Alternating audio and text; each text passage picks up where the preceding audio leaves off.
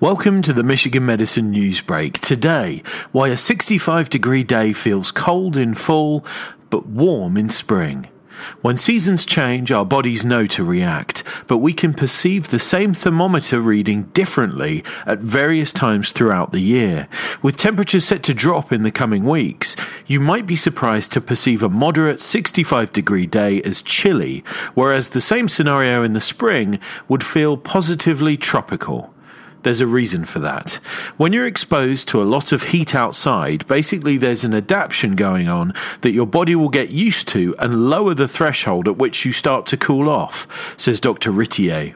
So after several months spent in the hot summer sun, the first colder than normal encounter will shock the system a bit. It's a process called acclimation, Rittier says, noting there's a lot of physiological processes that take place.